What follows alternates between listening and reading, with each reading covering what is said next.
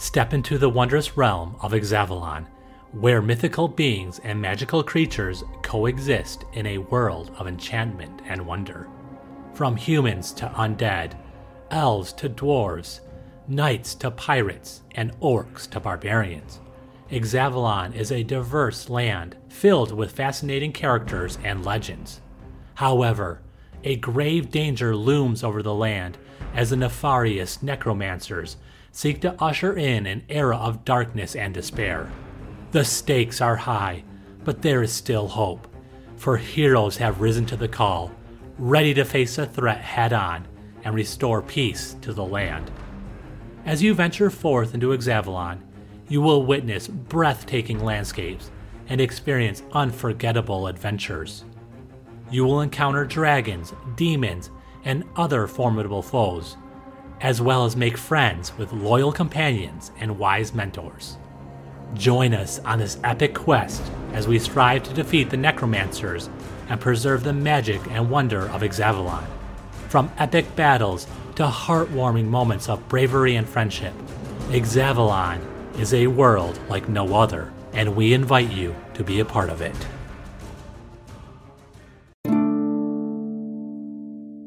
Welcome to the Knights of Xaevalon.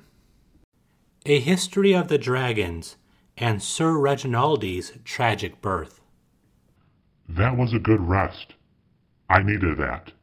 Do you have any food and water? This is not an inn. Tell your tale and be done with it. How can I tell my tale without water? My throat is dry. Fine. Here is some water. You can have food after you tell me your tale. Fair enough. Where was I? Oh, yes. The demon tree Blackthorn the Cruel had captured me, and Amaranth was getting ready to spread her decay to my body. Amaranth walked up to me, her hands reaching towards my helmet. In moments, she would remove it and see my dragon-human face. As a dead tree sister, my face would not scare or surprise her like it would with most people. I knew that once she could touch my face, she would inflict me with her decay, and that would be it. I would suffer a long, painful death. For some reason, perhaps it was being this close to the body of Azithriel, but all I could think about was my past. Perhaps it was my life flashing before my eyes, or wishing that things worked out differently. However, in these moments I assumed were my last, I thought about my mother. My mother was born in the Tinium-Izum Desert in the city of Yucata, in the country of Chandeler. The Tinium-Izum Desert was an accursed place, hot year-round, little drinkable water, and barely any food. To the north and east is the Bashir Mountains. To the south and west was the Gapemi Sea. If you had a boat, you could go south to Zondris Island, a place rich with resources, though one had to be invited to go there, usually by the dragons. Zondris Island is where the Dragon Temple was, and where the wizards and cultists worshipped the dragons. Plus, the teleporter in the temple was the only way that humans could visit the floating sky island, Doragon Island.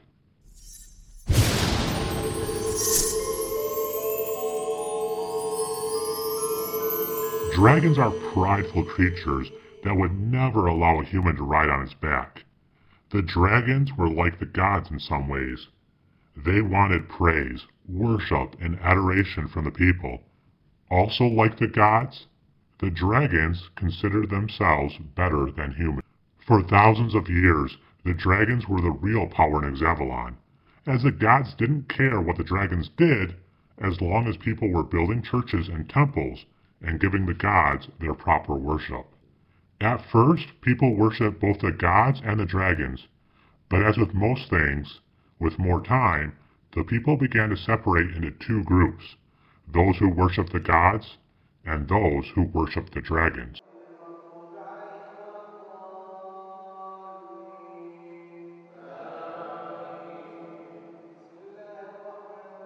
Which is why the dragon temple Mera Es Ankh was built on Zondris Island, and the reason for the Dragon Wizard's Tower and the Dragon's Pyramid in the Tinian Izum Desert.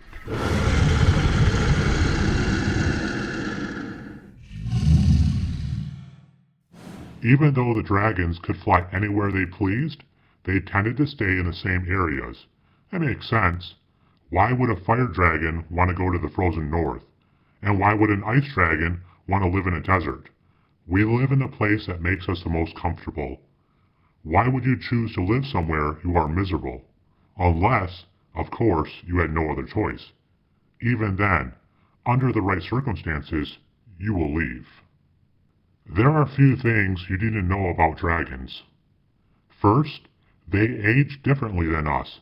100 of our years is 1 year to them. Part of that aging is due to them having a piece of an elemental in them. Second, dragons do not hunt in the seas. That domain belongs to the Leviathans. The dragons and Leviathans have an agreement. The Leviathans will not attack the dragons when they fly over the seas, as long as they do not take from the sea. There was a dragon. Oh, what was his name? It's on the tip of my tongue. Xundry the Stubborn. Yes, that was him. Very impressive. Xundry the Stubborn, as his name hints at, was stubborn.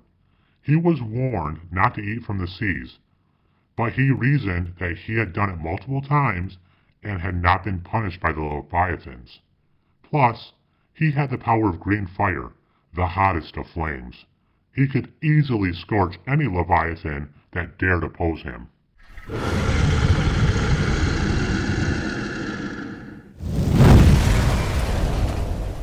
The day came when Xundry was flying just above the surface of the Dread Sea, like he always did, showing off that even the Leviathans were scared of him. But suddenly, the behemoth Leviathan's head crashed above the surface and bit Xundry in half.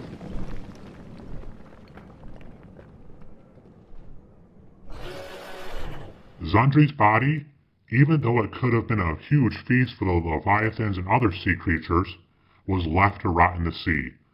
The Leviathans demanded that it be left there as an example to other dragons that the sea was their domain. Yes, I know all about this. What about your mother? I'm getting to that. The last thing you need to know is that the male dragons demanded a female virgin sacrifice each month. The dragons would have sex with the sacrifice before eating her. This unholy sacrament was performed in front of the dragon's worshippers. The better the sacrifice, the more blessings and protection the dragon would give to its followers. One of those sacrifices was my mother.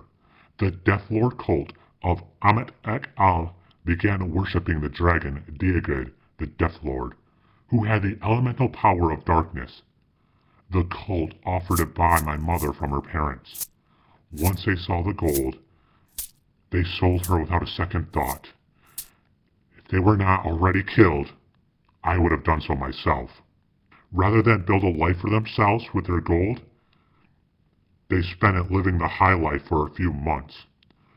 Once the money was gone, they lived in worse poverty than they did before their wealth, eventually dying in some gutter, the worms making better use of their bodies than they ever did.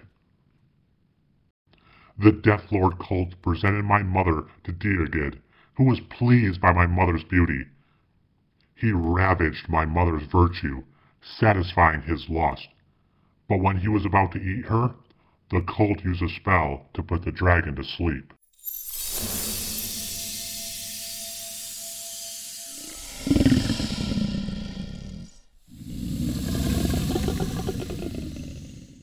You see, the cult's plan was to create a human-dragon hybrid that they could turn into a warrior. They knew that they would never be able to control or command a dragon, but they could control a hybrid. The cult quickly sailed away from the island and hid in the old goblin mountain city of Nirmink in the Bashir Mountains. When Diagud woke up, he was furious. Never before had any lesser being betrayed a dragon. He flew to Uata and Amet-Ek-Al, destroying both cities, killing thousands. Dirgid flew around Xaevalon, looking but never finding us.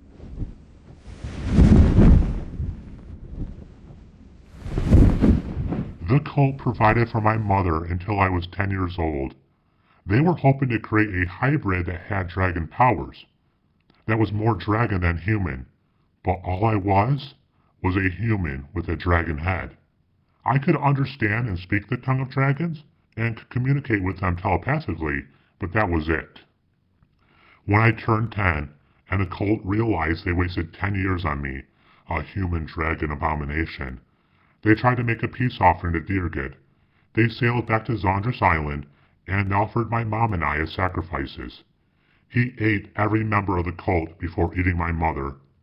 As for me, he cursed me with his words when he told me that killing me would be doing me a favor, and that my punishment was to live as an abomination, never allowed to kill myself. I traveled around Xaevalon, going from village to village, never finding a place where I was welcomed. So I lived in the mountains, the forest, swamps, caves, and really anywhere I could be alone, the whole time building my armor and training to accomplish my destiny, to kill Dirgid.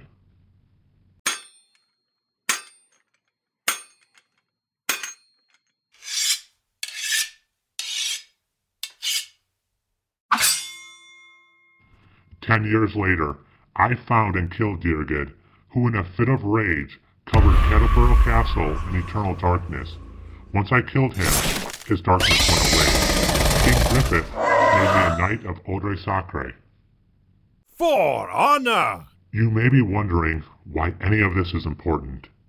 Sadly, once I killed Dirgid, I went on a crusade to kill all the dragons. They were all wicked beings who took advantage of the people, making them suffer to satisfy their own lustful desires. In my bloodlust, I foolishly killed Xisriel the Decayed, and because of that choice, I nearly destroyed Xaevalon. Here, Knight. You have earned some food. Eat, you can continue your tale later. Welcome to the History of Xaevalon. Hello, and welcome back to my library. I am Aldor the Wise, one of many historians of Xaevalon. Today I have an intriguing tale about how Xaevalon was created. As a historian of Xaevalon, I present to you the history of the creation of Xaevalon.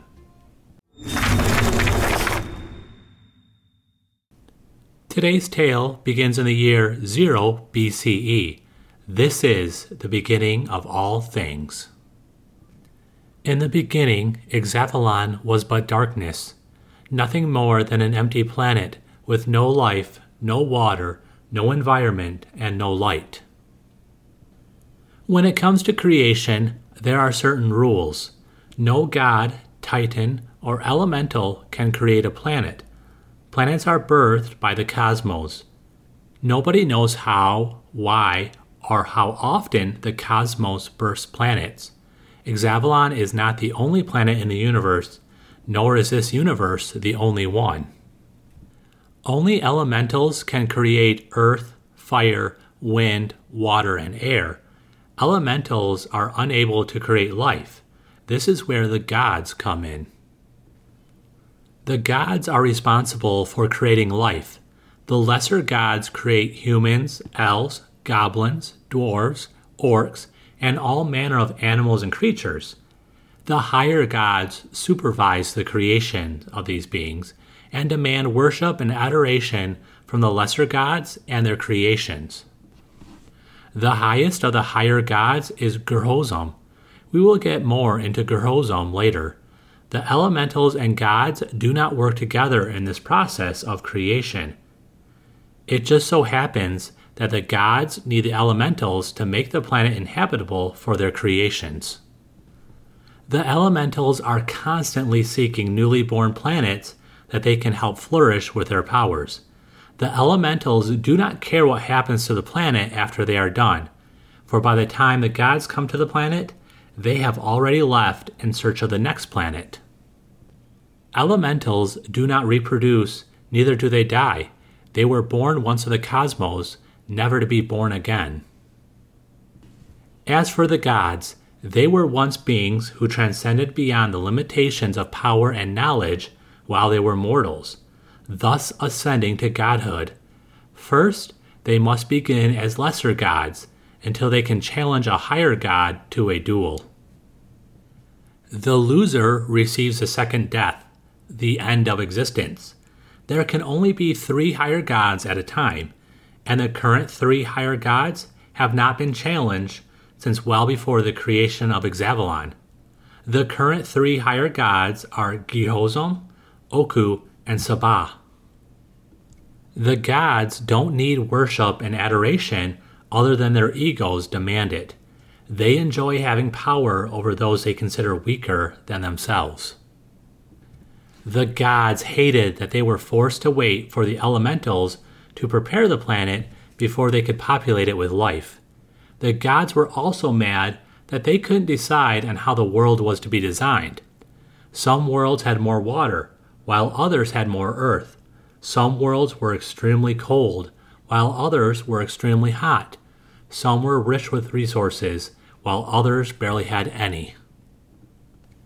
At first, the gods tried to reason with the elementals to consult with them on the design of the worlds. The elementals didn't want input from the gods. They didn't care about the gods' opinion. They designed the world how they wanted, and what happened after they left was none of their concern. This made the gods furious.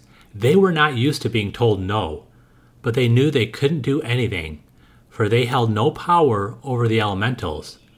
At least they didn't at the moment. The gods went to work on a new creation that would allow them to contain the power of the elementals. These were the Titans. 4 Titans were created, 1 for each elemental. These Titans were called Terra, Ignis, Aqua, and Ventus. Each Titan was specifically designed to only be able to contain 1 elemental. Once the Titans had contained the power of the elementals, the gods would be able to design worlds however they wanted. This would make them all-powerful beings, only relying on the cosmos to birth planets. But they were certain that they could steal the power of the cosmos too. But that could wait until they had the power of the elementals. The elementals came across an empty planet that would be named Xaevalon. The elementals counseled with each other and decided that this planet was going to be designed to have a balance of hot and cold, water and earth, mountains, forests, deserts, swamps, and plains. The elementals, though they didn't care about the gods, they realized that it would be best to not make them enemies. Unbeknownst to the elementals, the gods had finished their titans and sent them to Xaevalon to obtain the power of the elementals. The elementals had just finished designing Xaevalon and were about to leave when the titans showed up. Before the elementals could say or do anything, the titans attacked them. The gods, not wanting the elementals to know they were behind the attack, watched from the heavens. If the elementals lost, the gods didn't want them to know they were behind the attack. If the titans won, then it wouldn't matter when the elementals found out they were behind the attack. The gods could rewrite history if they won. That is the thing about winning a war. The winner gets to rewrite history to their liking. The war between the titans and elementals lasted only but a year, which was but seconds to the elementals. The titans were able to capture the elementals and harvest their abilities. The elementals did not die once they were consumed by the titans, but continued to live inside the titans as docile beings. The gods came down to Xaevalon once the titans won. Immediately, the gods told the titans to go to a newly born planet and design it per their specifications. They were told to return and report once they were done. It was at this moment that the titans rebelled against the gods, for they did not want to be their puppets, their only purpose to fulfill the will of the gods. The titans waged war with the gods on Xaevalon. The Titans began creating Titans of their own. The war went on for years, each side suffering major casualties while Xaevlon was slowly being destroyed. It wasn't until the higher god Shaba and the Titan Ignis became gravely injured that the gods and Titans realized that the war would only end with both sides being nearly destroyed. The two parties came to an agreement. The gods would let the Titans do and go where they wanted, if and only if they supplied their powers to the gods. The gods created worms and dragons to contain the power of the elementals. Each worm and dragon was given a specific elemental power. It wasn't until after the worms and dragons rebuilt Xaevalon that the gods realized the Titans had tricked them, for no worm or dragon was able to leave Xaevalon. The gods tried to crossbreed the worms and dragons to eventually create one creature to contain all the power of the elementals. Unfortunately for the gods, they discovered that crossbreeding worms and dragons created new elemental powers, such as decay, plague, black fire, and black frost, to name a few. The crossbreeding also brought about the Leviathans, or as they are also called, the God Killers. The gods had no choice but to leave Xaevalon, but not before creating life and letting them live with the consequences of their lust for power.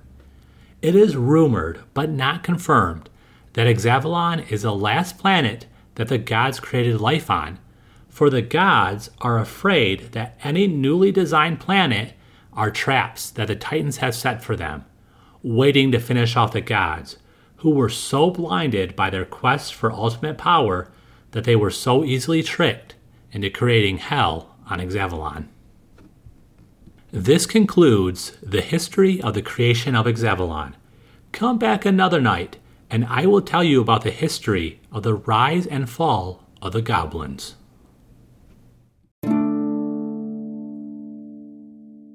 Welcome to the Stories of Xaevalon. Kriger the Mighty Barbarian. Nobody chooses their parents, or even when or where they were born.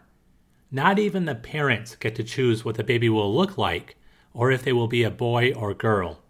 As mortals, these things are out of our control. We often wonder if some higher power is deciding every detail of our birth and life, or if it is just a random toss of the runes. Either way, it matters little, as our only real power in life is our ability to choose for ourselves. You decide what you want to become, and your daily actions will either lead you away or closer to what you want to become. It doesn't matter where or how you were born. Nobody but you can stop yourself. Sure, you have mountains to climb that you didn't choose to stand before, but that is life. You can wallow in self-pity, complaining how it is unfair, or you can conquer those mountains.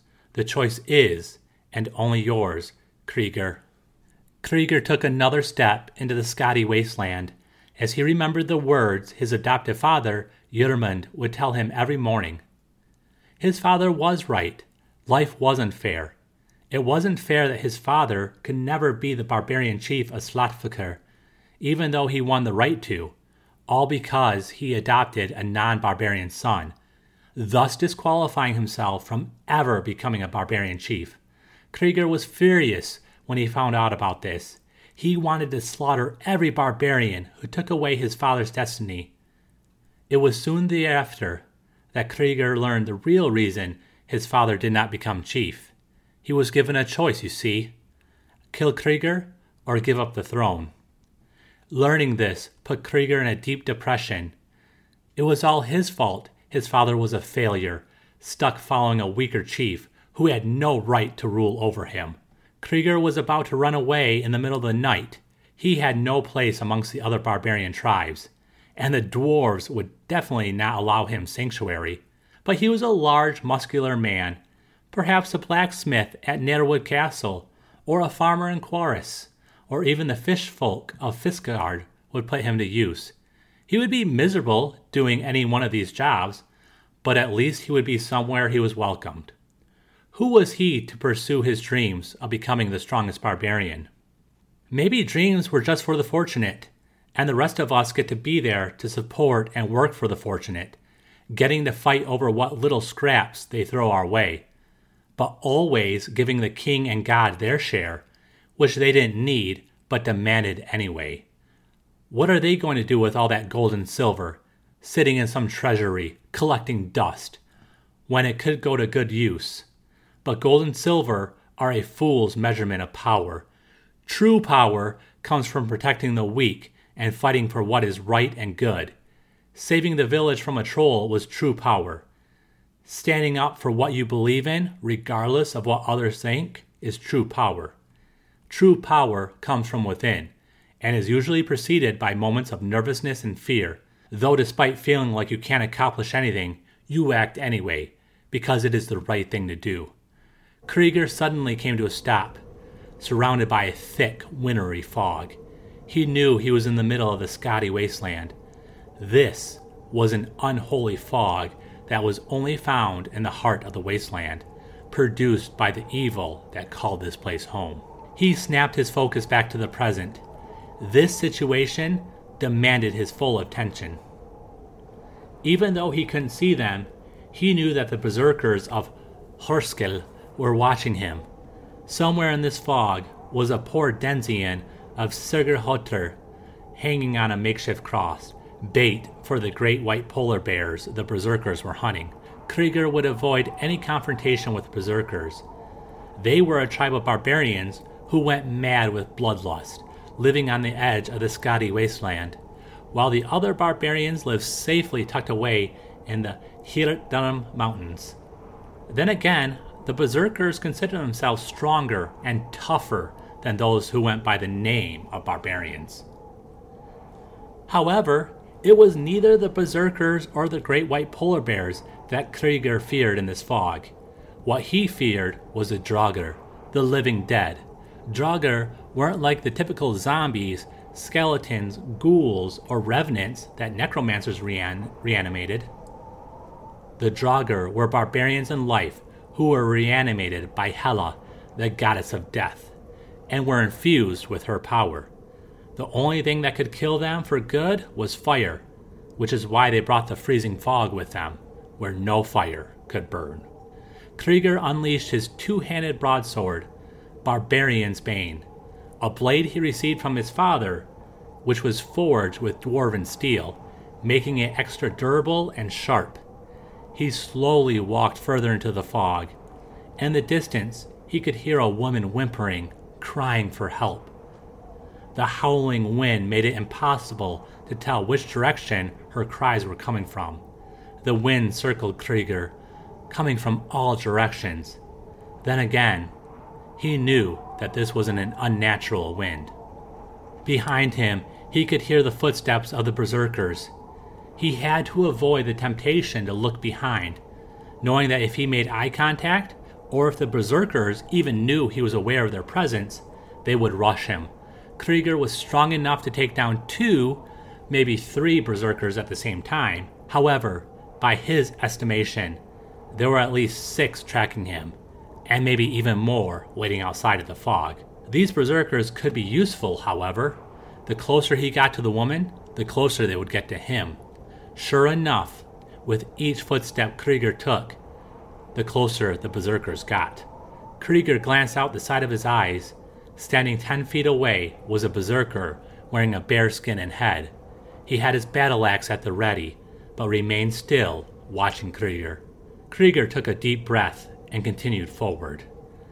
Suddenly, the fog got so thick that it was impossible to see more than a few feet in front of him.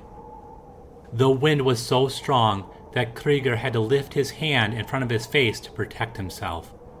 From the frenzied footsteps, he could tell that the berserkers had lost him, and they were afraid that he was close to the woman. "Help me, please!" a woman cried in front of him. Kriger rushed towards the sound until a 6-foot cross stood in front of him. Tied to the cross was a beautiful woman with flowing black hair. Her only clothing was her underwear. Already her skin was turning blue. Blood dripped from her arm. Kriger grunted. He was correct. The berserkers were trying to bait a great white polar bear, who were attracted to the smell of blood. Kriger cut the rope that was holding the woman to the cross. She collapsed in his arms. He wrapped her body in his wolfskin.